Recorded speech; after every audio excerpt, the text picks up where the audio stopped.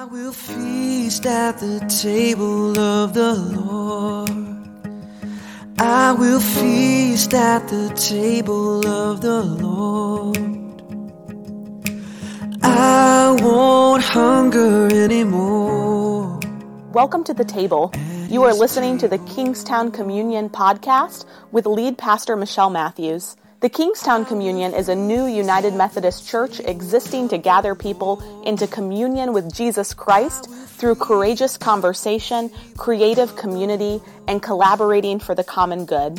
For more information about upcoming events and opportunities to serve, visit our Facebook page, facebook.com/Kingstown Communion.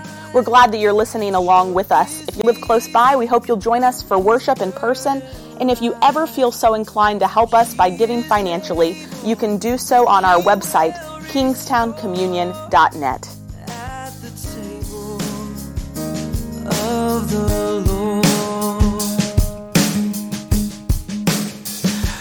There is peace at the table of the Lord. Hi, my name is Renee Anderson. Let's take a breath in a moment of silence to prepare our hearts and minds for today's devotion.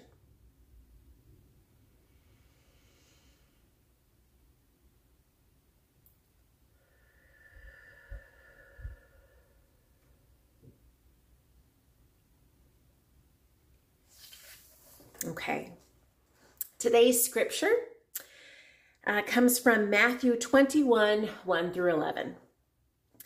When they had come near Jerusalem and had reached Bethphage at the Mount of Olives, Jesus sent 2 disciples, saying to them, "Go into the village ahead of you, and immediately you will find a donkey tied and a colt with her.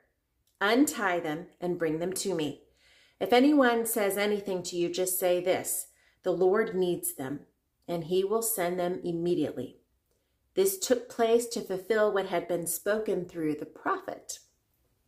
"Tell the daughter of Zion, look, your king is coming to you, humble and mounted on a donkey and on a colt, the foal of a donkey."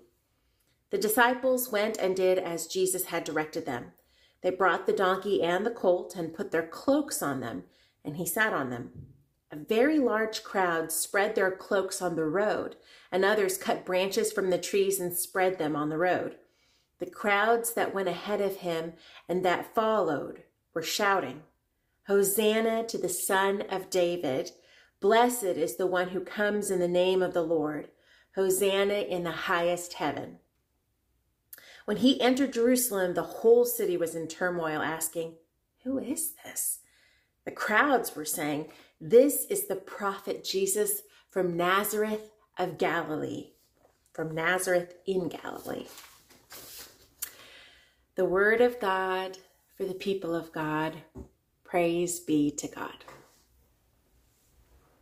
The title of today's devotion is, "Where Are You Headed?" But perhaps the better title is, "Where Are You Being Led?" Which then begs the question, who is leading you? Here's my point. On the day I just read about in Scripture, there were actually 2 parades in Jerusalem. One for the Roman governor Pontius Pilate, who processed with a pompous display of armor and was accompanied by soldiers. For him, power was displayed by superiority, elitism, and weaponry. The other parade was for Jesus, who wore soft linens and entered the city on a donkey with her young colt in tow. For him, power was embodied through a posture of vulnerability, through caring for those who desperately needed love. So let's pause and consider the following questions, honestly. When have you aligned yourself with people or systems that have used their power for violence or to uphold the status quo? When have you embodied power through vulnerability and love for your neighbor? And as a parent, I'm asking myself 2 more questions.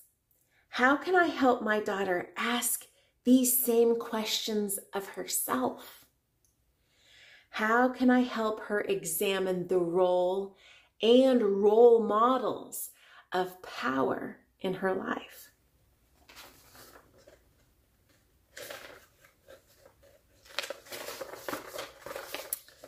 Let us pray.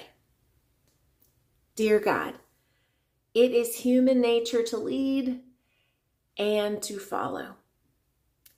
May you help us examine our lives from the realization that we are always following someone or something, even when we do not realize it. May you give us the courage to take an honest look at the role of power in our lives and ask ourselves if we are using it to confidently uphold the status quo or to vulnerably love others.